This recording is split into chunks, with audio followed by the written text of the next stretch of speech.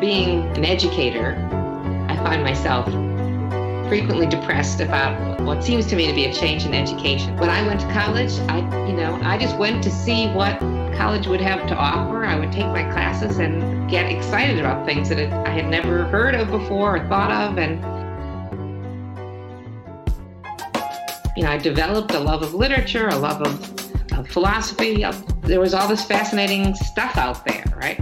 And it wasn't aimed at, how will this get me a job that will get me promoted, that will get me to, right?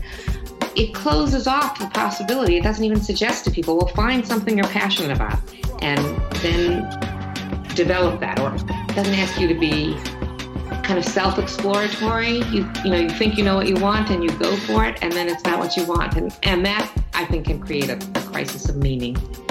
So what I would like is to be able to turn the public discourse around from that and, kind of encourage people to step back and ask questions about what would make my life worth living earlier in the day and approach their opportunities in that spirit. Like, I think that this paper is not one that we have to systematically move through at all. Because I think like it raises a ton of really interesting questions that I don't think that we necessarily have to sort of like tackle in order. But I don't know. I mean, well, what would you guys think of the paper overall? I mean, I this was one of my favorites, honestly, that we've read like for the series so far. I agree with that. Giffen, you said you liked it, right? Yeah, no, this is definitely one of my favorites for sure. Did you guys when I was reading this paper, I definitely had to remind myself, like, as I was reading this, okay, this is not a defense of moral pluralism. This is like an exploration of what follows from it. Did you like I found myself actually like kind of reminding myself of that, because I would come up with all these like woo questions and then, you know what I mean? Yeah, no, definitely. I think she does an okay job at reminding you. Like, I think she, at least at the beginning and the end, she mentions it. Maybe in the middle once, like starting one of the new sections. But yeah, no, I agree. You definitely do have to keep that in mind, that it's an exploration. It should be treated as such. Yeah. And it's also like a very short paper, in the sense that we should say we're talking about her paper, Two Levels of Pluralism, published in 1992, so fairly early in terms of all of her work. And I don't know, I mean, we can just like, I don't think we, like I said, I don't think we have to like talk about it in a systematic order. Whatever you guys thought was interesting, we can talk about.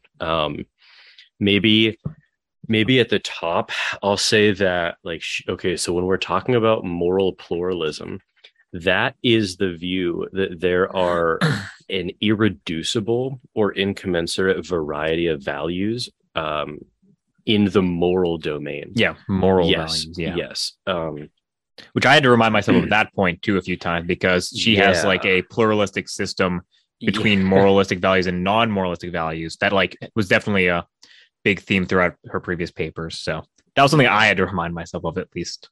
Yeah, and I didn't get to talk about this in class, which I actually regret, but like part of me wonders if, because I know she's not defending pluralism in this paper, but part of me wonders if she has to be committed to pluralism at all, given the pluralistic nature of her like overall philosophical view, right? Because like if she's all okay, because you might think that if you were sort of like a strict objectivist about like, okay, you know how in her paper she make like moral saints, she's making the case that, okay, like morality is not the only or like first order value that then everything has to be subsumed by.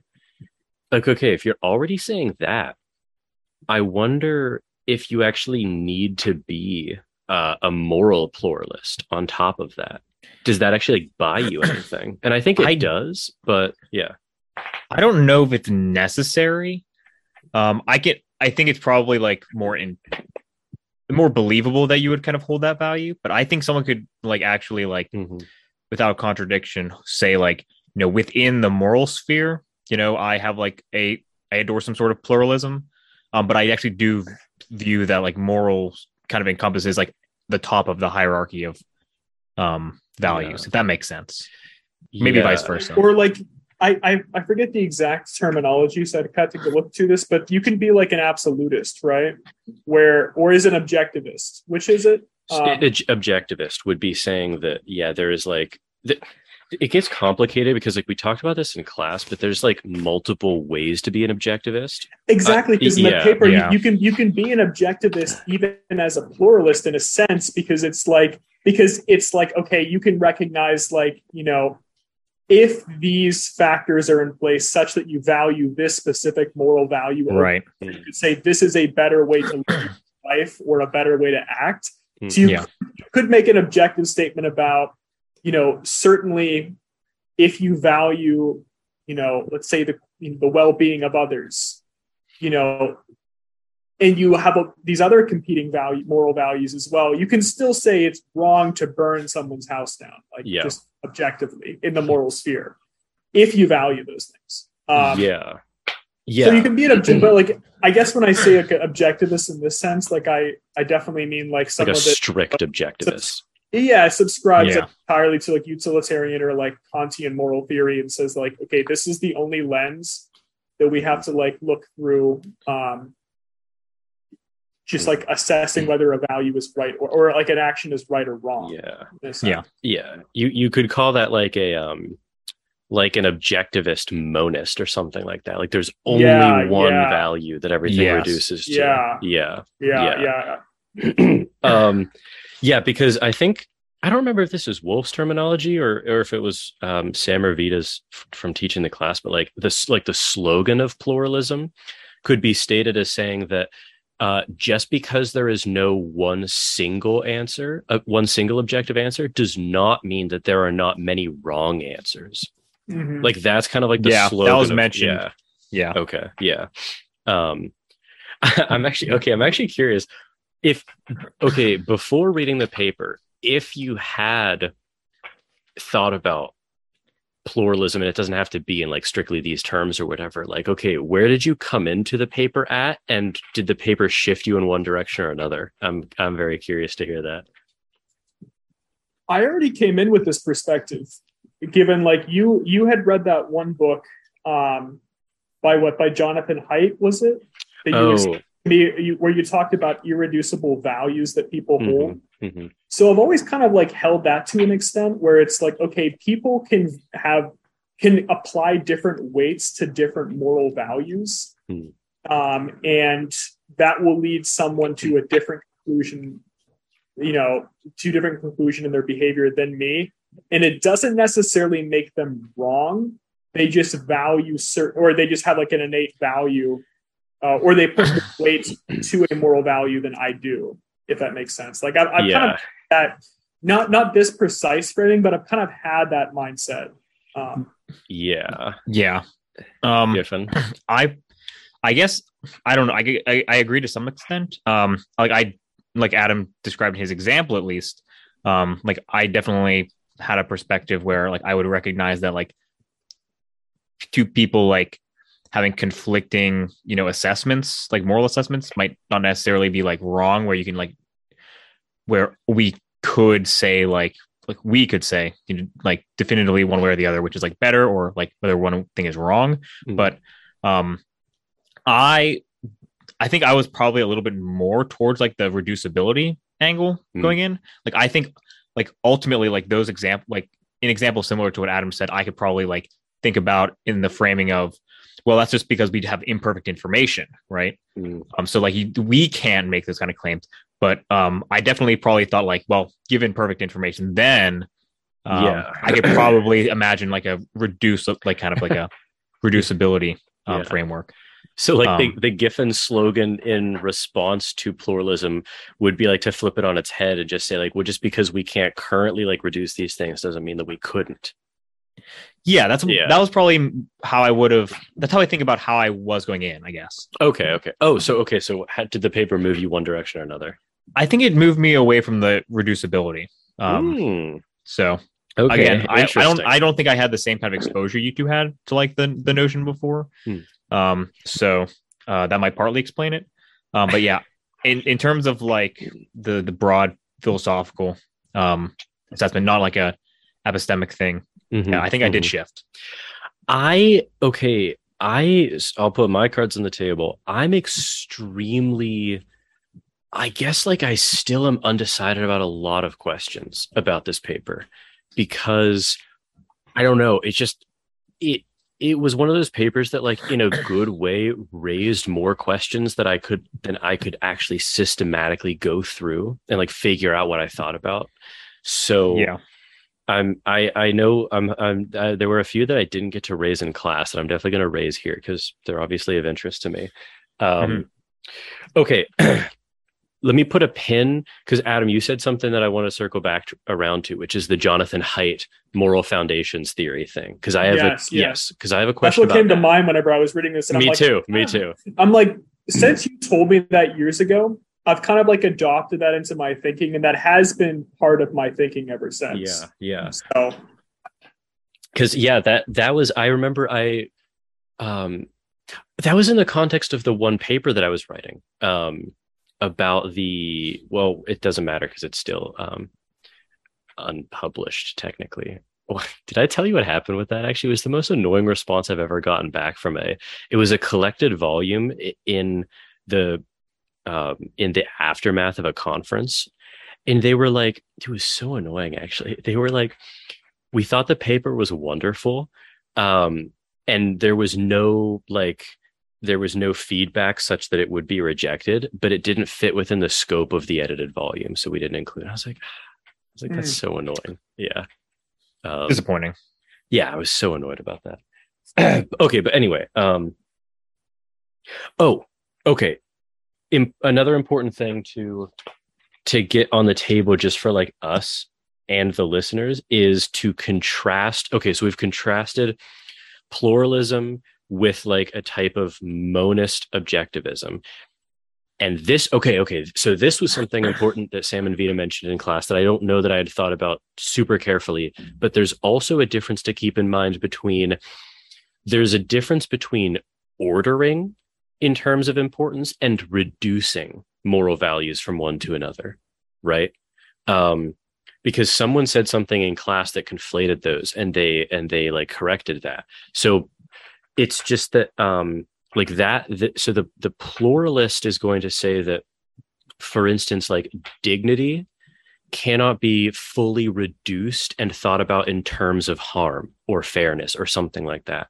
So they're incommensurate, but that doesn't mean that you couldn't order them. Yeah. Right. Am I saying that clearly? Yes. Yeah. Okay. Ordering does not imply reducibility. Exactly. Yes, exactly. And it's the same, like you can think about it for like any number of values. It's like if you're buying a car, like certain aspects of the car could not be reducible to each other, but that doesn't mean that you couldn't find like some more important than others. You know what I mean? Like you could have like a 5-star safety rating, but worse gas mileage. Like those aren't commensurate, but you can order them. Right. Yeah, no, that's definitely something valuable to add, because I don't know that I really made that distinction. No, I hadn't. So. I don't think I had conflated them, but I also hadn't thought about like the distinction that clearly. Do you know what I mean? Oh, yeah. No, that's probably the same. It probably wasn't. We didn't get an opportunity when like reading it to like think about that scenario, but yeah, I definitely probably would have stumbled into the same issue. And then so then also we are contrasting pluralism with relativism, which is. Sorry, I'm trying to pull up my notes. Okay, so relativism about morality would say that, like a potential decision is right or wrong simply according to like system X, right? So you would have to say like, well, it's not right for me, but it could be for you or something like that. And this was what she talks about with the what was the name of the movie? Witness. The Witness analogy. But so I mean, basically, it is what the name sounds like it is. It's like it's just saying that moral values are relative to the system that they're placed in. Yeah, right. And like culture is an example of such a system, right? Yeah, and that's more about the second level of pluralism is at the level of sort of whole moral systems or moral societies, and that's talking about subjectivism, which is that any moral system goes, like, there's no, distinguishing between like any moral system. And I don't know about you guys, but like I've never been drawn to, like, I don't think there's ever been a time where I've been drawn to a subjectivist view. Have either of you ever been drawn to that? Like, that was never a live hypothesis for me. I've definitely like considered like I think it's a useful project to consider like actions with respect to like a certain culture. Yeah. But like if the further argument beyond that of like, well, you can't really say anything because, it's like, it's like, completely no. Like, yeah, you can discuss them as like being like worse or better. Like, I think that's totally valid. But even if it's still useful to like say, well, with respect to their system, like they're behaving naturally, you can still then go on to say, which is dumb. Yeah, I think she has a good line. I mean, I'm just going to paraphrase it, but it's just she talks about, just second order pluralism, and even like first order pluralism to an extent being constrained by both reason and empiricism. So, and I've always thought kind of in those terms as well, where it's like, okay, I feel like to adopt some level of subjectivism, and I could be totally wrong with this. In some circumstances, it's not constrained by one's own reason or by the empirical facts of the situation. Like you said, subjectivism. It does that. Yeah. No, that's right. That's right. Exactly. It's like it's more so like, well, I may not see the reasonableness of like stoning a young girl like in some third world country, and I might recognize that there is great harm caused by this, what I mean, but setting those aside, it's like it could be reasonable given the culture. It's like I'm not sure. I've never been attracted by that position. No, I found actually a really good definition of it that Wolf gives. She says subjectivism is, as you might expect, the view that morality is subjective. That is, it is the view that moral judgments are not matters of fact, but merely expressions of deeply held but unfounded emotional attitudes. So it's basically like, if you're a subjectivist, you think there's nothing more to morality than just saying yay or boo to things. And it's just like, that's the deepest level that it goes to. Yeah. And I've never been really drawn to that. Okay. Is there anything that we should talk about before just sort of talking about like anything we found interesting on the paper? I'd be happy to just jump into some of the interesting questions with this one. Okay. Yeah. Good. For sure. Oh, there's one more clarification. I think this was the same thing before where someone said something that conflated these two things. Okay. There's also a difference we should keep in mind between on the one. So, okay, pluralism is going to say that there's no way to reduce all moral values to like a singular axis, right? But that's not the same as saying that there could be many ways to maximize one pleasure. Yeah. And that was another thing that, like, again, I hadn't conflated, but like, I think it could be easy to do that. So you could be like a monist objectivist and think that the only thing that matters is pleasure. But there could just be like many possible worlds in which you could maximize pleasure or not, right? Yeah. Okay. Good. Yeah. Okay. What did you guys think about the motivation for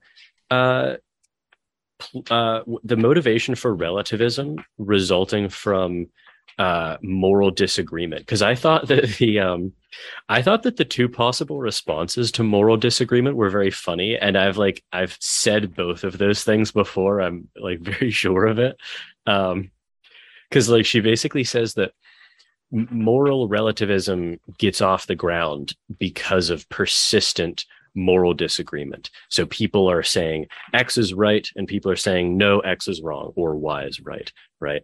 And the fact that that doesn't get resolved no matter what leads some people to think that it's all relative. And then she says that, okay, well, when we consider the fact that there's no way to sort of get out of relativism that doesn't seem like it's begging the question. Like people will say, but no, don't you understand? Like it does cause harm. And people are like, oh, I don't care. It's not holy or whatever. Right. Like the emphasis on the sustained disagreement leads people even further to consider subjectivism.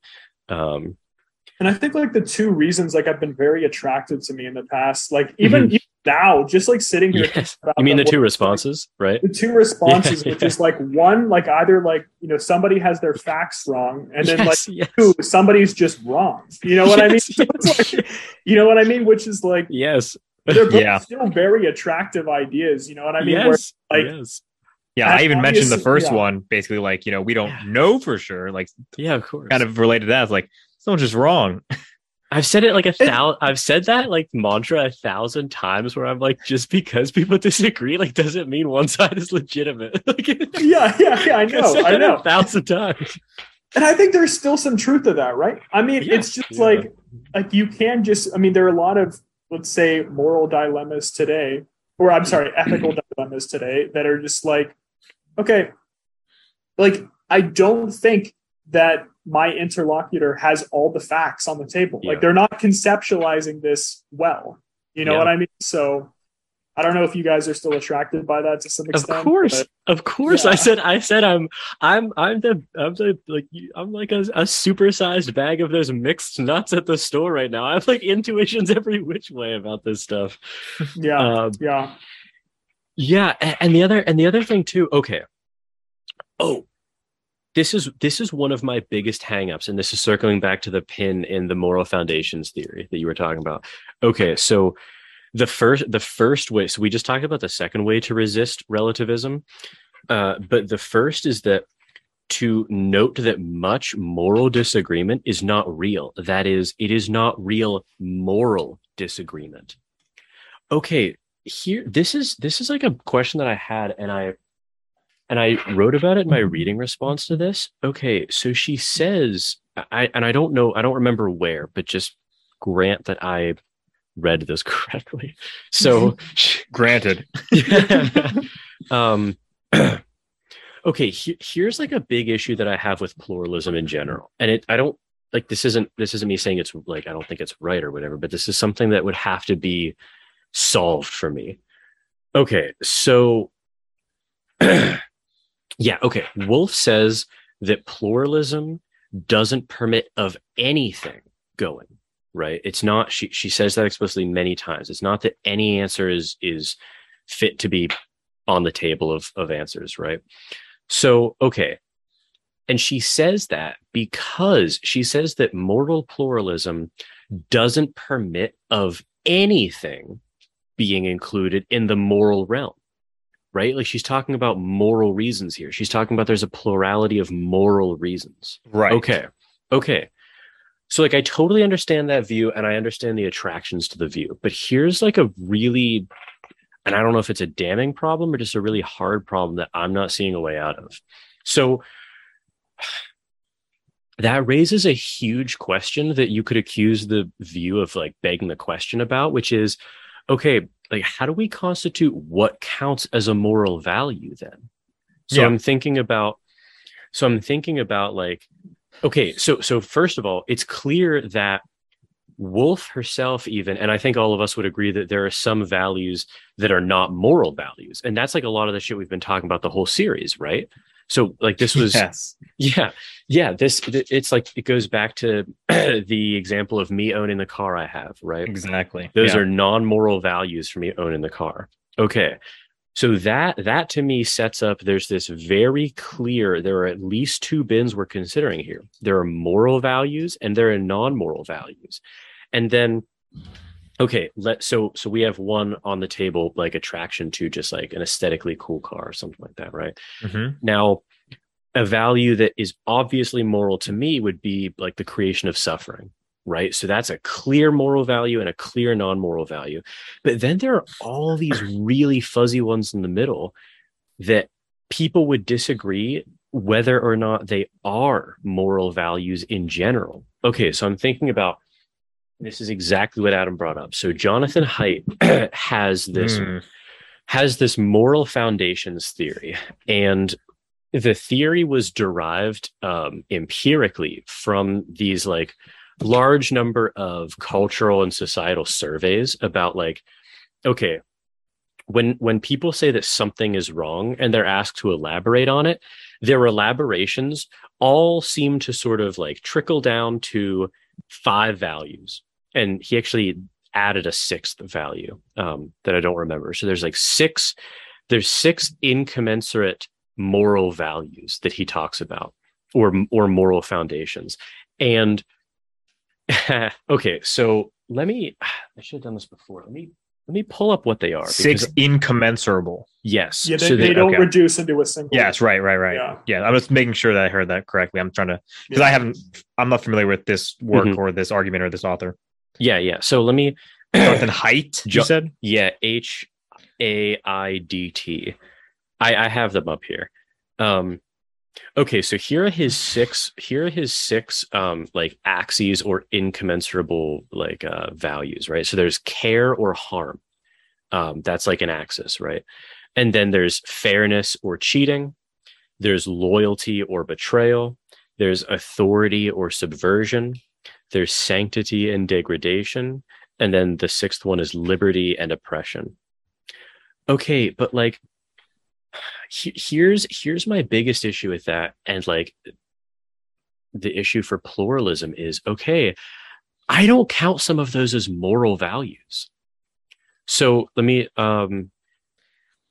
sanctity, I do not count sanctity as an intrinsic moral value. Yeah, you're smiling, Adam. Your wickedness. Johnny sins. Yeah. No, I actually agree. Like, I think at best, like, you can imagine it as simply like a tool or like a rule to follow that, one might assume or say or hope that it leads to like a moral outcome. But inherently, yes, no, exactly. Wait, which one is the 6th one that he added later? Liberty or oppression. Okay, that one's more intuitive to me than sanctity or the sanctity. So no, Gifford, you phrased it perfectly. Like, okay, it's like someone would be like, "Don't you? So you don't value sanctity at all?" And I would say, like, "Well, sure, I do, but it's always sanctity insofar." Instrumentally. Yes, exactly. Yeah, so, 100%. Yes. And I like don't actually think that all of these are moral values. So like, okay, if we're thinking about this in terms of like the Moral Pluralists Project, like I could imagine someone accusing them of just like, okay, you just begged the question essentially. Like you just moved the moral disagreement, like you buried the lead a little bit. You know what I mean? What do you mean by that? So like, okay, so they see all this moral disagreement and they say, oh, we can explain this. Like it's not that like 99% of people are wrong or idiots. It's that people are talking about incommensurate moral values. And like some people are focusing on some and some people are focusing on others. And again, that's not to say that anything goes, but this explains moral disagreement, right? Sure. And so there's a way in which that makes sense, but then there's another way in which, okay, if you're like the stronger version of an objectivist, you can just say, okay, well, yeah, but you've begged the question when you say that someone, saying something is wrong on the merits of its sanctity is like, you can say that, no, that's not a legitimate position to have because sanctity is not a moral value. Because, okay, so here's something. Like, I was thinking about this in terms of, okay, well, like, what's something that's obviously not a moral value, but it sounds like it could be to someone?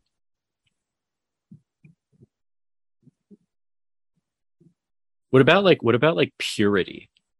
like not being contaminated by like, you know, like people of, I mean, when you spell out the details, it can be like easy to straw man, but like, okay, but purity in and of itself is not a moral value, but a lot, I mean, the vast majority of people throughout history would have said it is. Do you know what I mean? So like purity is a little value. Like I guess with purity though, it's like you don't view like purity as like a moral value. Yeah. But certainly a lot of people do. So So like I feel like in an empirical sense, like are you saying that they're wrong to hold that as a value? I mean, how could someone be wrong to hold a certain value? So I'm not saying that they're wrong to hold it as a value, but I'm saying it would be wrong to think that that's a moral value. Because so like what I'm saying is that like so Wolf already talked about there are all these things that aren't moral values. Yeah. And I'm saying like both of the ends of the spectrum are super clear to me, but then there's going to be, because remember, like, because if you're a pluralist, we still have to stave off the relativistic impulse to say just like, well, it's a moral value according to them. Do you know what I mean? Like there still has to be a fact about the matter. Yeah, it does seem like it's an implication, like an assumption that Wolf is taking that like there is a line. Yeah. But I don't think she spells the line out. So maybe that's another project for another day from her. But yeah, I kind of view purity like in the same category as like, I don't know. So what about something like sloth or like hardworkingness, right? Or just like willingness to work hard. Hardworkingness is an interesting like one. Dedication. Work ethic. I mean, like, is that really reducible to like something like happiness or harm or, you know what I mean? I don't know. I don't think so. But I still kind of like if I see someone that's just like deeply, deeply sloth, you know what I mean? Like or slothful. Like I do think that's like, I certainly have, I could be persuaded otherwise, but I have a moral intuition about something being in the moral domain there. Of just like, I have an intuition. No, me too. Okay. But is that a moral value, or is that like simply like an indicator, like probabilistically? Is it a heuristic? That, yes. Yeah. Yes. That's what I'm wondering actually. Is like, okay, because it's like, because I was thinking about this myself, and like Adam, your example is actually just it's too perfect, right? Because they're like, I know people like this, right? So I'm looking at this person and I'm thinking like, okay, you asked, so I'm thinking like, that's like objectively wrong to be that lazy, right? And then I'm asking myself like, okay, why do I think that? And I don't know about you, but I catch myself like I am naturally spelling that out in terms of they would be happier and the world would be better off like if they actually just weren't that lazy. I don't think I even spell it out in those terms for myself though. It's like, okay, it's just kind of something kind of innate to like their behavior, like outside of like the implications it has, like, because you can imagine someone, and I certainly people come to mind that are like deeply lazy, but also like quite content. Yes, you know? They're happy. They endorse the lazy. Yes, and I'm not actually sure about to want to be slothful. And with like, I don't know. I mean, there are like, I don't know, 8 billion people in this world. I'm not sure them like their behavior one way or the other would have such a deep impact on society. So it's not even like at a societal level, or it's not even that like I kind of like, I guess like augment their behavior to take on kind of a condemnation of society as a whole. It's more specific to their behavior. You know what I'm saying? Like there's something innate to their behavior that is in the moral domain for me. I think I was definitely thinking more towards Jordan, where like, not even like the part where it'd be better for them, because like, you know, you can imagine a case where it might not be as much, but like definitely like the world would be better. Like I definitely feel that intuition. And it doesn't have to be the fact that like, and I think that there's an easy way to make like edge cases where that wouldn't be true. Like if this was like a wicked person, they were more productive at being wicked. You know what I mean? picks up the plow and goes and beats kids. Yeah, exactly. Like, I'm not talking about those, because then like the objectivist could just say, well, okay, but like that's not like an exception. That's just something else was wrong on top of the sloth. You know what I mean? Right. I don't know, because so think about this case then. So think about it even in terms of like, just keep it all within the same person's psychology. Okay, like if there's someone who's pretty damn lazy, right? And they hypothetically, and they hypothetically they happen to be on this call. No, okay, so there's someone who's like pretty damn lazy, but because of just, spot me whatever orchestration I need to have in order to get that up and running, that if they were more productive, they would actually be less happy and less fulfilled in life. Then I think that I just say, okay, well then it's like a good thing that they're not more productive.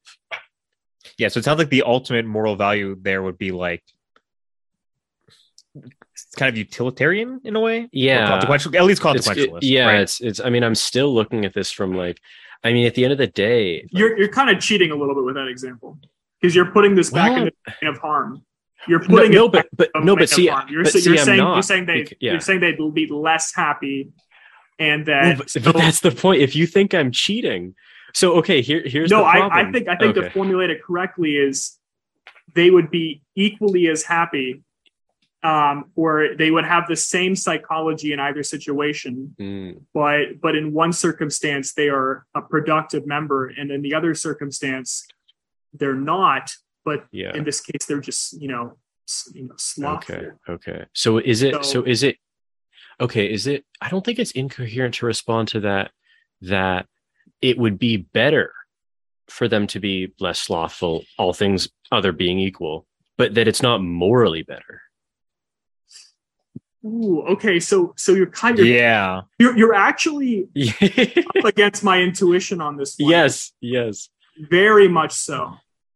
Because you think, okay, so you think it'd be morally kind of equivalent if, let's say, if you grant, let's say that their psychology is equivalent, and that there's no impact upon the world. Yes. So they're kind of like almost like living like in isolation in this sense. And just to clarify, when you say their psychology is the same, you're saying like there's no perceptible change in their like well-being, for lack of a better word, right? Correct. Okay. Correct. Okay. Gotcha. Correct. So you're saying they would be equally as moral, living the slothful life, as opposed to living the kind of the productive, hardworking lifestyle.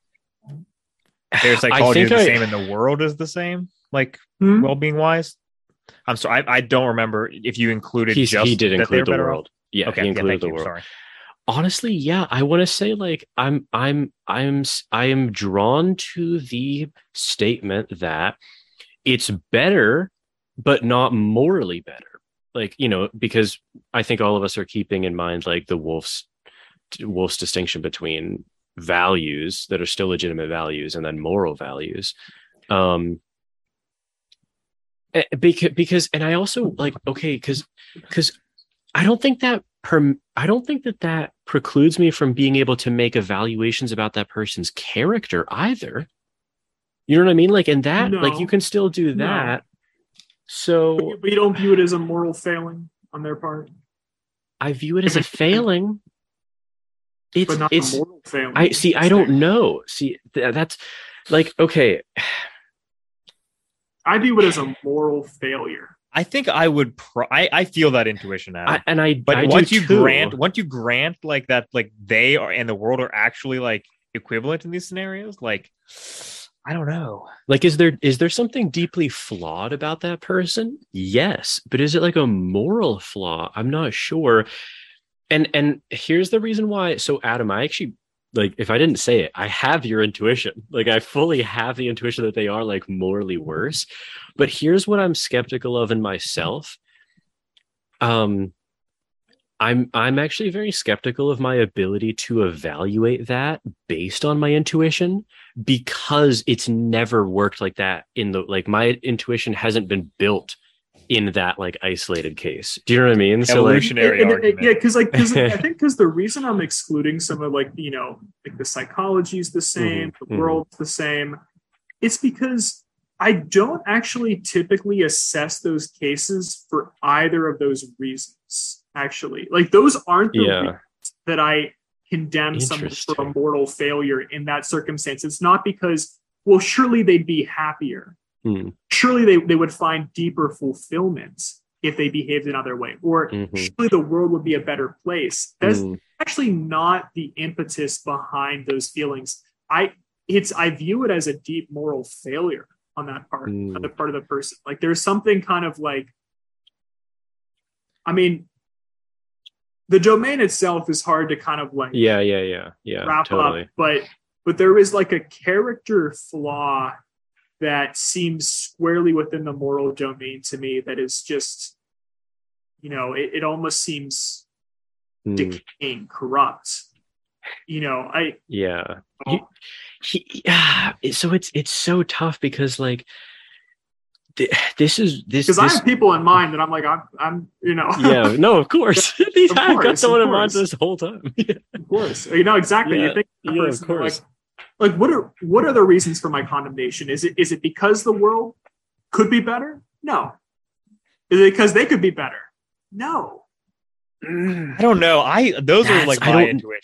Like, I don't know. I'm like, these people like could be contributing to a society, and they're just not, right? They're like not engaging with like the projects that I think we should be engaging with that make the world a better place. I don't know if I have anything deeper than that. Like once you grant the other things, it's like, okay, I've never encountered a scenario where I have those things granted to me, like that the world will be better. So, I'm like, okay, sure. Maybe it's, the same.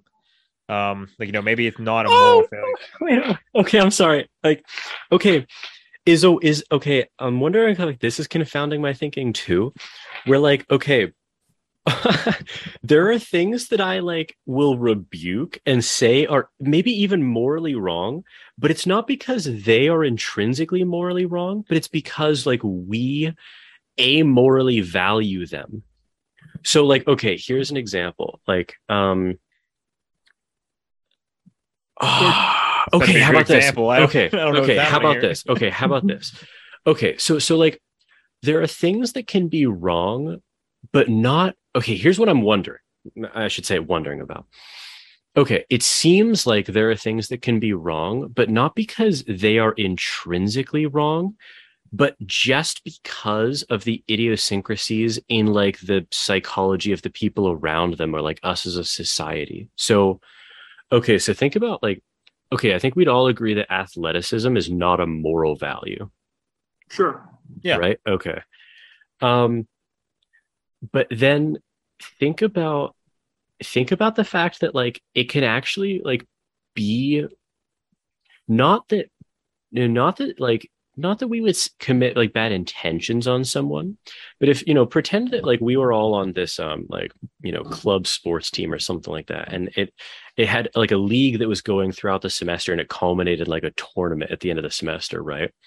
And we had this teammate who, so we were all super. I've got one in mind. Okay. Yes. So we're all very invested in this like league and like playing and continue. Like it's brought us a lot of happiness, right? Mm-hmm. And this team. So we're in the first round of a playoffs that could be a very deep playoff. So the playoffs are going to go for a long time and could bring us like a lot of happiness, right? Sure. And this person. A rule of the league is that every person has to play at least a minute. You know what I mean? Okay, so this person gets subbed in and just at like the worst possible time, just like flails and loses the point that just like gets us out of the playoffs, right? Okay, that's obviously not like it's not a moral failing intrinsically on their part. But it is morally bad in that it robbed us all of like what could have otherwise been a really good time. Right. So they didn't break a specific moral rule, but they did generate harm. That kind of like it's not that what they did was wrong, or maybe it's like, maybe here's a different example. Like, okay, is like burning, okay, maybe this is a better example. Is like, okay, I think we would all agree that like burning a Bible or a Quran is not intrinsically wrong. Sure. Yeah. Okay, good. So then, okay, but like it would be wrong to burn a Bible or a Quran if it created like a ton of suffering in people who were like watching it, like religious people who were watching it happen for no good reason. Right? Sure. Okay. Yeah. So like that's a scenario in which I think that like, so those people value the Bible or the Quran because of like authority reasons, right? Or like sanctity reasons, right? And those, from my perspective, are not legitimate moral values, but it could still be morally wrong because those values, like because other people do care about them, because they're still values, even though they're not moral values. Is it the fact that other people have the values, or is yeah, it it's like more only contingent on the fact that other people actually hold the values? Is that like this? What I'm saying is that the thing, or is that because like the fact that other people hold values then reduces into like a utility thing? It's kind of the latter. Like I think I'm exploring the latter. So like, yeah, like I guess I'm wondering, like, can an objectivist actually? Can you still be an objectivist and like get all of the benefits that the pluralist is talking about without actually saying that a lot of those things are moral values? I'm sorry, can you rephrase that question or repeat it? Yeah, maybe I'm just too like lost in my own thought train here. But like, okay, say we're in interesting territory at least. Yeah, we are. I've got a few thoughts on here too. Okay, like I'm drawn to, let's for the moment just say I actually believe this because I'm still undecided about it. But okay. Yeah, sure. I'm an objectivist, and on top of that, I'm a monist objectivist. So I think that there's only one, and it is harm, or it's pleasure and pain. It's the creation of happiness or suffering. Yeah. Utility. Right? Yes, exactly. Yeah. Utility, right? I'm a utilitarian. And so the moral pluralist comes to me and they say, well, what about all these other moral values people care about? What about sanctity? What about purity? What about fairness? Right? And I say, those are totally legitimate values, but they're not legitimate moral values. And the pluralist responds, but how do you explain, like, so why would it be wrong then to like desecrate a Quran, to burn a Quran? And I would say, okay, that's totally wrong, but only because it's like a contingency, which makes it wrong. It's contingent on the fact that people actually like do think that it signifies something. Yeah.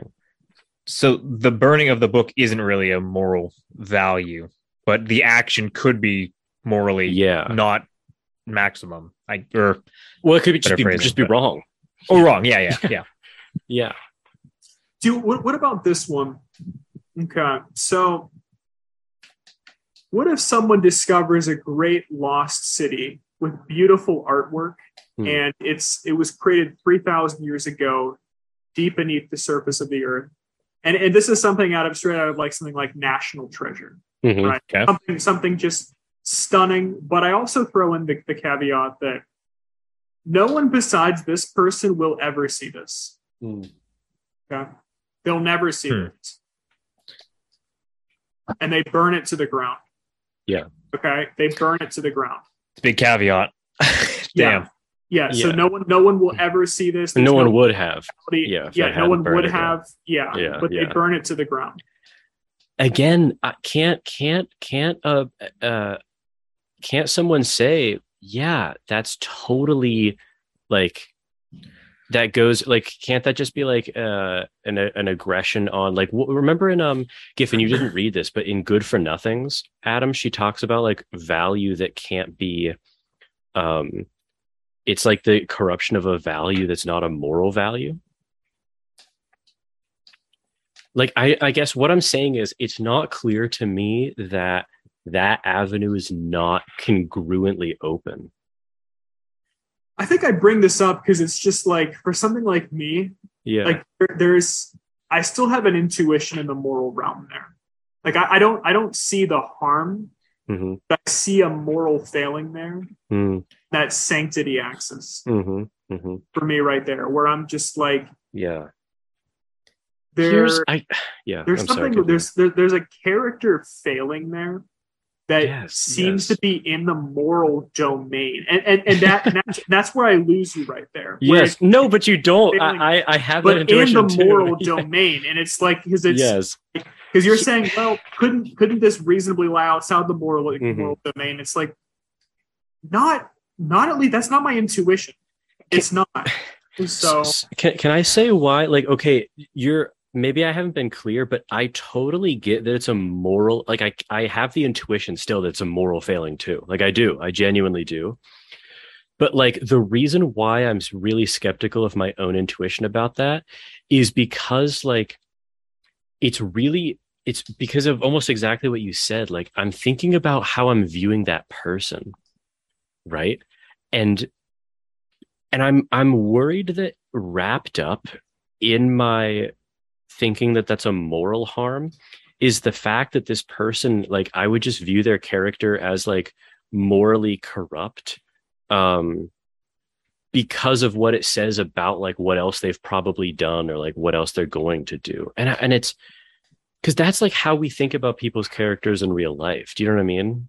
So you think the moral domain can only include behavior that has consequences for other people or oneself? Like it's got to have some real consequence for others. It's hard for me to understand. You have to point to the consequences on the psychology of, or the psychology of others and oneself. It has to for something to be moral. This is the view that I'm drawn to, because again, I'm not fixed on any of this, but like, of course. The view that I'm extremely drawn to is for something to count as a genuine moral value or moral claim, it has to manifest itself, at least potentially, to bring in the epistemic concerns, right? In consciousness somehow. Like, if it doesn't affect what people actually feel in actuality or potentiality, it's hard for me to see that as a moral value. Which again, I think is like, I should be clear, is like, it still leaves space open for amoral values or non-moral values.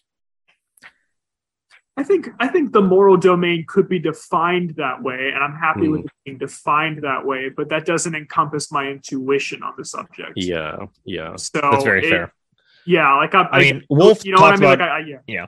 Oh, go ahead, Giffen. I'm sorry. I was going to say, like, Wolf is definitely the type of person who, in their writings, they definitely, she definitely makes you kind of question your intuitions and pulls you in the direction of that. And so I think it's totally fair to like phrase it the way you did. Yeah. No, because intuitively, like psychologically, 100%. Like I probably walk by people all the time where I'm just like moral failure, just like, like I don't even need to think about it. Just like that's the way it is. But like once you like grant these things that we don't like really encounter in day-to-day life ever, like then it's you got to challenge your intuitions, but at the very least the intuition is there.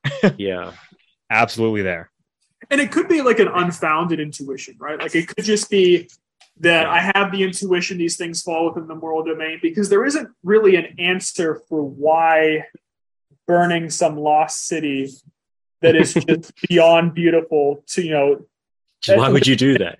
When it neither affects the person who did it psychologically. They're no off worse. They're not off, better. They're not better off, or they're just the same as they walk away from the ashes.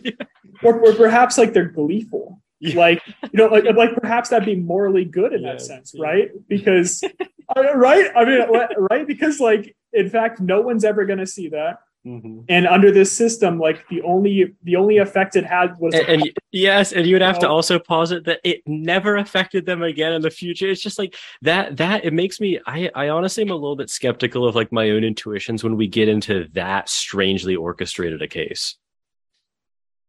And I think, I mean, is it too far off that someone could just have the desire to just kind of destroy something. I mean, watch the world burn. Yeah, but I don't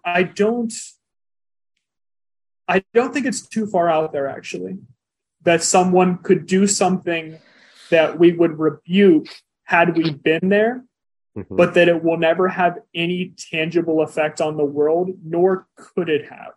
Yeah. It also doesn't affect, I'm sorry, one more clarification. Yeah, it also doesn't affect their character in a way that could manifest in the future.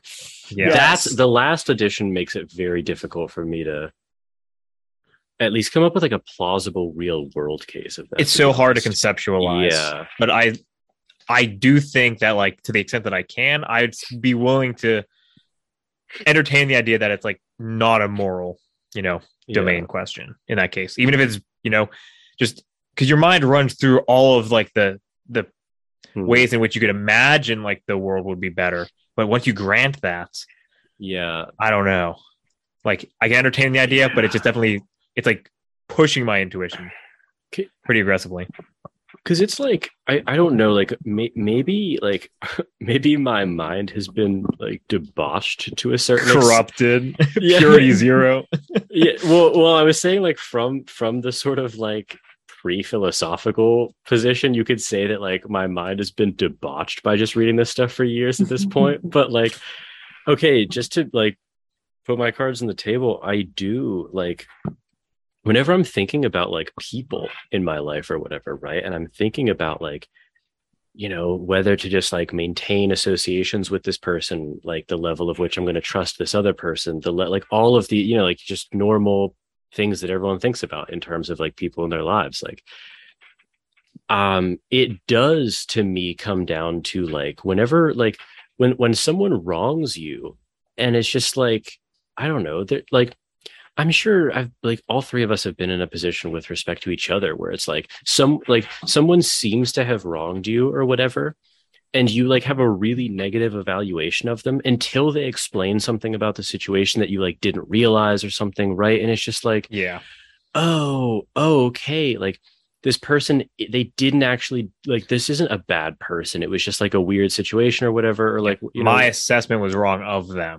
Yeah. Even if it was a reasonable assumption that you made, right? Yeah, exactly. It's like, what a crazy like coincidence of an explanation that like I wouldn't have even thought of. But now that I know it. Yeah. And it's just like, okay, because I'm thinking about like, what is that? Like, what does that change actually mean? Like, why is that change impactful? And it's because like, because for me, at least, like the way I'm thinking about it is like, I want to know if I like, is this person going to wrong me again? Like, is this going to be like someone who like, are we on different playing fields here? Like, is this person just going to like wrong me again and think that it was like fine, or like, are we a member of the same moral community? At all? Exactly. Yeah. Like, is this someone who I can like, kind of like share a moral life with in some sense? Do you know what I mean? Yeah. I don't know. I mean, to be honest, we can. Yeah. So from that thinking, you might think that anyone that's not part of the same moral community, from what you've said, is either mistaken in how they got to where they are at, or they're just, or they have the wrong facts, or they're wrong. So if they're not part of the same moral community, they're either wrong, or they have the wrong facts, or you might be wrong.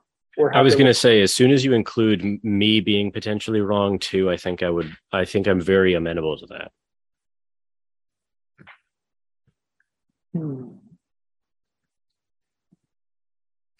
And I was going to say, if we want to, I mean, like, I know we've been talking about like this one point for a while, but if we want to, we can talk about some other questions that I had that are still related to this, but not as narrow. I do want to hear those. Yeah, for sure. Okay. So this was like, so this was about in response to the witness case, on page 792. So basically, like, I mean, she just talks about, this is an example from a movie, but surely analogs have happened in real life that are similar to this, right? Where it's like, okay, there's this guy and he's undercover in this Amish community, and it doesn't matter necessarily why he's undercover, but like there's this bully who's like teasing this Amish person, and Amish people are pacifists, and the Amish person is being bullied and they obviously don't like it, but they adhere to their moral code and they don't respond with violence, right? But this other person who's not Amish, seeing this is just like they can't stand watching this anymore, this abuse, and they haul off and they just sock the bully in the face, right? Mm-hmm. And the idea here is that we're supposed to have the intuition that these are both admirable men, just acting on sort of like different moral values, right? Like one, or I'm sorry, actually not moral values, but they're acting within different moral systems. I think. Yeah. Okay. So like, and so a kind of an outcome of thinking this is that this is on page 794. So, okay. So Wolf says, let me find the exact, because it's important to actually set this up in the right way, I think. 94. Yeah, 794 in our PDF.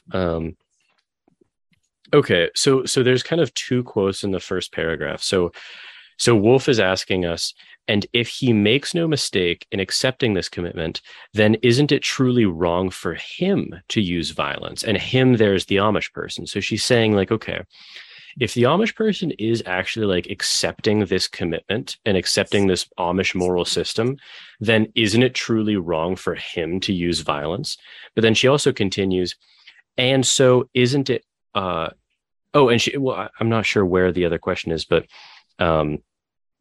the other side of the coin is that, well, because the non-Amish person hasn't bought into that system, it's truly not wrong of him to use violence, right? So they've bought into these moral systems, and we're supposed to catch the intuition that both of these are adequate moral systems. Like neither of these are sort of like, heinous or extremely wrong. And then she asks, and so isn't this a case in which each man acts correctly on moral beliefs that are correct relative to them and their cultures? So in the next paragraph, she continues, if Daniel's belief that it was wrong of him to hit the bully reflects a more general belief that it is wrong for anyone, independent of his or her culture, to engage in violence for any reason, then his position is ultimately inconsistent with both first level and second level versions of moral pluralism that I have described. Daniel is the Amish person. That's right. That's right. The moral pluralist would be right then in characterizing Daniel's moral beliefs as at best harmlessly false. Okay. And I'm sorry, one more quote. She continues in the next paragraph. She says, one may believe that it is wrong for oneself or for members of one's culture to do something, while yet believing that others may be morally permitted to do it. More plausibly, perhaps, one may believe that it is wrong for oneself or for members of one's culture to do something without having any position at all about what others sufficiently distant from oneself are morally permitted to do. Okay, and that's where like a lot of my thinking was kind of stemming from, that last section. And like, okay, I don't know if you guys had this thought at all either, but like part of me is wondering like, okay, what does it actually mean to believe that an act is morally wrong, but not for everyone? Like, I think it depends on the culture, right? I mean, like I imagine like another scenario in which like, I don't know, say in a certain culture, there's like a certain act of greeting between two people that, care deeply for each other that would be seen as possibly a little obscene, like in our own culture, right? Yeah. And for one to engage in that, I don't know. No, go on. It could be whatever. But the point is that funny like examples that come to mind. Yeah, but it would just be like the idea that one of those individuals in that culture could engage in that act because it's a cultural thing. But if someone else outside of that culture engaged in that same act, it could be seen as like, or it would be immoral, right? Yeah. And I guess what was motivating, so to me, it seems like that was motivating a lot of my questions about like, I wonder if everything does reduce to harm, or or happiness then? Because it's like, well, so when you drill into the details about why it would be wrong, like it's almost implicit in the question that like the reason why it's wrong is simply because it's like it's a practice in this culture. You know what I mean? So like I think do you remember from Seinfeld there's that funny example of like George's dad or was it George? I don't remember if it was George or his dad, but like they were refusing to take their shoes off in like that Vietnamese household where it was like it's like a huge insult. Oh, really? Yeah. It's like it's a huge insult in some I don't remember exactly, but like in some Vietnamese culture to not take your shoes off like when entering like the home or whatever. But like, like I think it's George's dad has like some like foot disease or whatever. So it's like so it's like his foot's like gross and stinky or whatever. So he refuses to like take off his shoes. But that like that creates like, like suffering in those other people. So like, okay, like that's motivating my thought of like, well, can't you still say that, yeah, like this is where you can be like a pluralist, but in a more like, I guess you could say like a reductionist way, that like things can be on their surface, like you can have like a pluralism of values, but when you dig into why, it's only because of the sort of like idiosyncrasies or contingencies of that culture. Like it's wrong because it makes them unhappy, not because sanctity is actually a moral value. I don't know. I get that intuition. I had an example, but it kind of escaped me. Yeah. I think we'd have to go like in maybe like a non-harm direction. You know what I mean? Because like that still has to do with harm for me, where it's like it can be reduced to harm. Certainly that example of taking one's shoes off, where it's like, you would be causing offense, which causes harm. Mm-hmm. So it just ends up being a harm question. Yeah. You know what I mean? I think we'd have to circle back around to maybe a previous example or a new one where it's like, there isn't not harm, really any harm done. That one, it's just like there's clear harm done, clear not. Direct harm versus like total harm, because like that in that example, it's like very clearly like going to cause direct harm, right? Stinky. Mm-hmm. But like I'm trying to imagine an example where like there's like this kind of difference in like culture or whatever, that doesn't boil down to a misunderstanding, but like, it's not causing direct harm to anyone, but like you can imagine that like the consequences like ripple out to cause like some net negative. Yeah. But like it's hard to think of an example that doesn't include that. Yeah, I don't know. Like a lot of this shit to me is just it really makes like psychological sense, but I guess I'm wondering if there's more going on sort of like underneath the psychology with pluralism. You know what I mean? I don't know. I'm genuinely conflicted about it. Yeah. Because like, I don't know. And like, okay, like, because I've been taking the side of like the anti-wolf here, but like, I mean, like if I'm thinking about like my everyday kind of thought process about stuff, on paper it shows up as extremely pluralistic. Do you know what I mean? Because it's just like, in practice, very much like this. Yeah. In terms of like her explaining, like moral disagreement, which is kind of like how she preps us. Yeah. Like that is incredibly intuitive. Yeah. But like once you dig out of like the practical realm, yes, then it leaves a lot of questions. Yeah, because it's like, okay, because it's okay. I remember like this is kind of how I like opened the paper that I was talking about earlier, which is like have you got I'm trying to think if I've ever had this experience. I'm sure I have. Nothing's coming to mind, but like, okay, because you remember Wolf says like, when she's saying like there are certain things that are objectively wrong, just because there are many right answers doesn't mean there's nothing that's objectively wrong. And she says that the objectively wrong there is constrained by reason and empirical fact, right? Have you ever had a disagreement with someone where like there's actually no question about the relevant facts, but yet you still like is that not the most uncomfortable thing in the world, actually? Yeah, I've held many of those conversations. Of course. Yeah. And like, yeah. Those are incredibly frustrating. Those are incredibly frustrating because there's like I don't know. Okay, so this was like this. I think this is my last like question that I was thinking about a lot. So it's like, okay, if empirical fact and reason can constrain bad answers, I guess part of me is wondering, like, I don't know. I was just kind of thinking about it like visually a little bit, right? So there's like an axis of like, you know, there are like, and maybe the axis actually kind of like opens up a little bit on the pluralistic side, right? But there's like there's all these like moral systems down here that are just genuinely terrible, right? And they're genuinely terrible like because of reason and empirical fact. And I buy that. I totally buy that. But then part of me is wondering, like, okay, if that's true, what's preventing reason and empirical fact from sliding all the way up that axis and eliminating everything except the actually best moral system then? Like, you know, because she says, oh, I'm sorry. Yeah.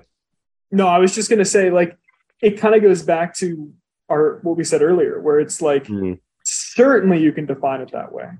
Certainly you can define the moral domain. I don't see anything necessarily logically wrong with it. It's perfectly acceptable. It does run up against my intuition. Yeah, no, I know. It just does, where it's just like, it's like, yes, but are we still we're no longer including certain behavior that I view in the moral domain, and that's fine, I suppose, but I still have moral intuitions about that behavior. So it's like, okay, if we want to kind of maybe de-brainwash me to an extent, you know what I mean? Where it's like this, you know, living a slothful life is not necessarily immoral, except, or, you know, insofar as you don't have a negative effect on yourself or the world. And it's like, okay. Yeah. But it just like, okay, yes, you can do that, like, with reason. But does this matter? Like, does that? It's not going to inform any of your observations or anything. Yeah, no, I know. You won't know. Yes, and then part of me also thinks, like, who the hell cares? Like, whether, because like none of this is actually going to happen. Like, it's always going to affect someone or something in some way in the real world. So, like, you know what I mean? Like, why does it matter? I don't know. Like, I also have that strand going in me too. But then that strand of me gets closed off pretty quick by saying, like, well, okay, but like, again, like, in the limit, epistemically, like, what do we actually want? And then that, you know, so that's, I don't know. So maybe I'm like, I don't know, maybe I'm like pretty pluralistic when it comes to just like living my everyday life, but then on like a policy level or something, then I'm more monist objectivist. I don't know. On a policy level, I'm very monist objectivist. yeah. Very, because I was just thinking of a scenario where I'm like, okay, well, what if I imagined two different worlds? One in which, you know, the well-being of the people at large were like the exact same in both worlds, but one consisted of, like, you know, dutiful, hardworking individuals, and then the other one consisted of individuals of sloth. Right? And like, my intuition then breaks down, where it's like, I'm actually not sure I view one as if like they're both equally happy. Then... Exactly. It's like, okay, well, now I view it possibly a little different. Like, you know, so I don't know if that exposes something of my psychology. You know, possibly like a exposed thumbnail. Yeah, but you know what I mean, though, right? Like, no, of course, where perhaps like it's more like a bird's eye view sort of look at it, where it's like, okay, well, certainly that's no longer a, you know, within the moral domain, but it's, you know, individually, I still have that intuition. So yes, because this is the world we live in, I suppose. So yeah. And I don't know. I mean, like it actually kind of reminded me a little bit of like Notes from Underground, where he's like rebelling against he's like rebelling against the constraints of rationality, or like in this case rational morality or whatever, like the twice two makes four. He's like rebelling against that or whatever. Yeah, there's some analogy in there. Yeah, because it's like, I don't know, because like, I don't know about you guys, but sometimes when you're doing something, I don't know, sometimes you do shit and it's like not actually for aggregate happiness in the moment. I don't know. It's like I don't know, like you do this shit all the time. It's like, okay, when you're like working on a paper and you already, or not, maybe not a paper because it's a bad example, but like you're doing some assignment or whatever, and it's already 100%, it's going to be 100% because it's just done correctly and it's done well and everything. But then it's like, oh, but you continue to improve it. And the strict kind of rationalist could say like, well, it would maximize your utility to like go bring other grades up or whatever, right? Like this, I mean, this was literally, this isn't even an example. This just was me in undergrad. Like, because I got like all A's in all my philosophy classes, and I am 100% sure that I poured extra time into there when the grade was already an A, and I got a B in some, engineering class or whatever. And the strict rationalist is going to say like, well, you're being irrational because like you should maximize this. And then I would respond like, okay, I don't want to, like, I don't give a damn about like, in this case, you might make a pretty strong argument given where you're at that like you actually were maximizing utility by focusing on the but even if it didn't come out that way, do you know what I mean? So like you could say like, I don't think it's incoherent to be like, I don't really care. Like, I'm not doing this to like maximize utility.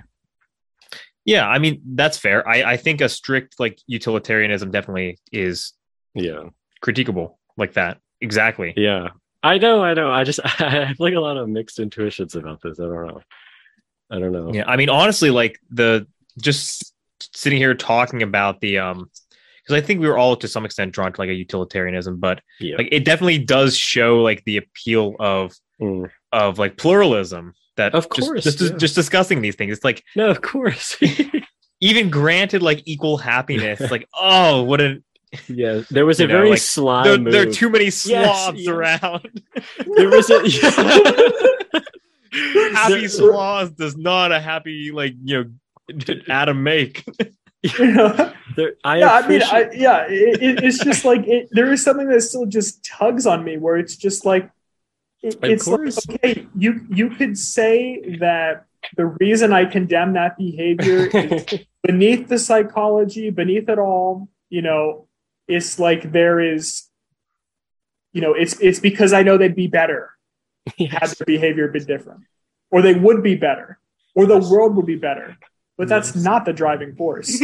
No, right. And one could say, I'm mistaken in that, which is fair enough, right? I'm mistaken in that being and making a moral judgment of that kind. Okay, fair enough. But I do.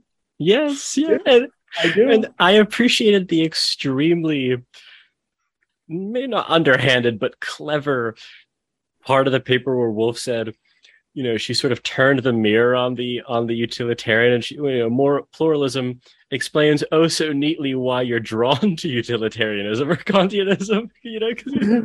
Yeah. Oh, that was very. Because this is a actually. legitimate moral value, and I was like, damn you.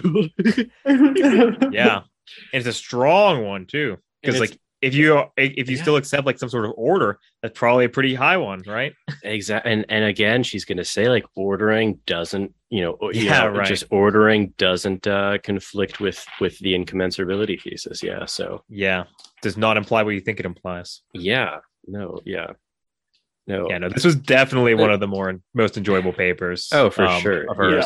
Yeah. And 100%. also like if like you've listened to this, to be honest, I think that we actually haven't even covered like a good bit of the paper, because like we just went into other areas, but like the paper itself is actually very interesting from the perspective of, because to be honest, I think we all just probably agree about this. Like whether you can be a pluralist and actually robustly not slide into relativism or subjectivism. I think she made that case extremely convincingly. Yeah. But there's a pretty big difference there. Yeah, huge difference. And I agree with her that it's not cherry picking either. I mean, there's like a very clear way in which, like, honestly, the baseball analogy was just perfect for that. It was perfect for that. I mean, there are some people who we just know are not the best hitters of all time. And then there's a legitimate debate about who could be. Yeah. Even I agree with the sport analogy. I just need to find a moral system that will say it's permissible for me to just impale the person who stole who stole my bike. Did I tell you guys about your bike? Yeah, like a few weeks ago. I think I forgot to Damn. Dude, it was on campus too, and it was outside the library at like 9:30, 10 o'clock at night. I came out and the lock had been cut and my bike was stolen. Miserable. Yes, I just want to, like, for the rest of my you don't care if he's happy. Yeah, exactly. I don't do this for the utility and just sink like the pike into him. Bike. Just a head displayed outside the library. Like, do not steal my bike. There are no pluralists. It's like utility be damned. Yeah. It's like a population ethicist comes around. He's just like after scanning both your brains, he was actually happier than you were sad for him taking the bike. He's like, so it's actually like a morally good thing. Like his pure ecstasy as he just drove away on the bike outweighed the harm done. Into the sunset, happiest he ever was and will ever be. He's just so perverse that, like, he just experiences that ecstasy every time he rides the bike too, because he's reminded of his eyes. So returning the bike would actually also be a great harm. The population ethicist at the school. He's another person restored to impale. The population ethicist is the one who took the bike. Just like,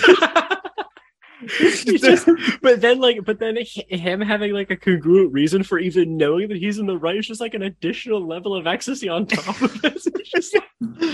He's just like erupting with pleasure as he's like riding away on the and bike. He's like the rare psychology where anything that he does that it's like immoral will bring him greater pleasure than it does harm. So it just triples down.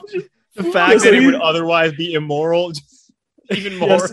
So he's justified to do anything. Yeah, the utility monster, right? Yeah. Plunges the knife in, just like a flood of serotonin, just like unmatched by anything. No human or like experience or collection of human experiences matches that serotonin hit. Exactly. Plunging the dagger into the child's heart. Imagine. You know what we should Adam's like, imagine.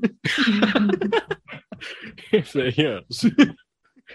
We should or maybe we shouldn't actually, but I was thinking it might actually be interesting to one paper that we should absolutely read after this, because I remember it had to do like a lot with these kind of concerns we've been having, but I don't remember the content enough to talk about it. Was this one paper by Peter Railton, who defends what I think he calls like sophisticated consequentialism.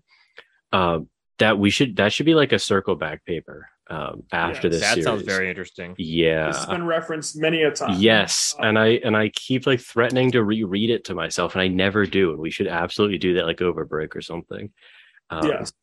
Adam, did you ever read The Moral Landscape by Sam Harris? No. Okay.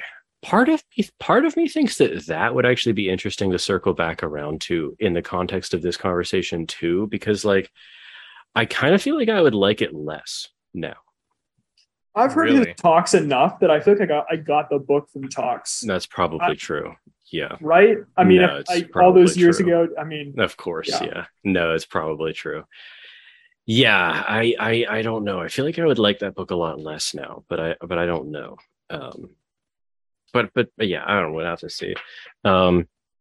Okay, well, I hope this was definitely one of my favorite favorite papers, favorite discussions in the series so far. So yeah, this was fun. Yes, we will be pivoting moving forward to different topics within Wolf's career. So next two episodes, hopefully, we'll be doing Meaning in Life and Why It Matters, a short book by Wolf, which should be, I'm absolutely just waiting to read that. Ravenous. Yes. No, yes, it should be fun. Yeah, it should be very fun. All right, so hopefully people are enjoying the series. We will be mixing it up, so tune in next time. If you want to support the show in any way, you can do so simply by sharing it. I'm hoping to get this show out to more people, and so if you want to share it on Twitter or social media, that would really help me. You can also rate it on Apple Podcasts, like this video if you're watching on YouTube, or subscribe via Apple Podcasts or an RSS feed, or you can connect me with recommended guests or topics to cover. You can get in contact with me at platoscavepodcast@gmail.com. Follow me on Twitter at Jordan_C_Myers. And I now have a website for my philosophy endeavors at jordanmyers.org.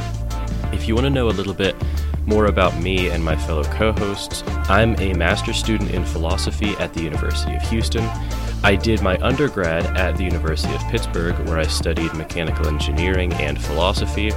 And now that I'm back at school, I'm hoping to more closely study moral responsibility, free will, ethics, epistemology, and moral psychology. Those are topics that I was introduced to and got really interested in my undergrad work. Adam and Giffen accompanied me on this show, and Adam is one of my oldest friends. We actually met in kindergarten, and we've been interested in philosophical topics for as long as we can remember, and in a lot of ways, it's been the basis of our friendship. Adam studied chemistry and biology at Cornell, and he's especially interested in moral responsibility as well, but also law, religion, and free will. Giffen is also one of my oldest friends. We've been friends since elementary school as well. Giffen studied biology and economics at RPI, and now he works in human health research. And he's particularly interested in exploring political philosophy. With all of that information, again, I hope that you enjoyed this episode, and I hope that you get in contact with me or follow my work in any way that you deem reasonable to do. So with that, thank you for listening.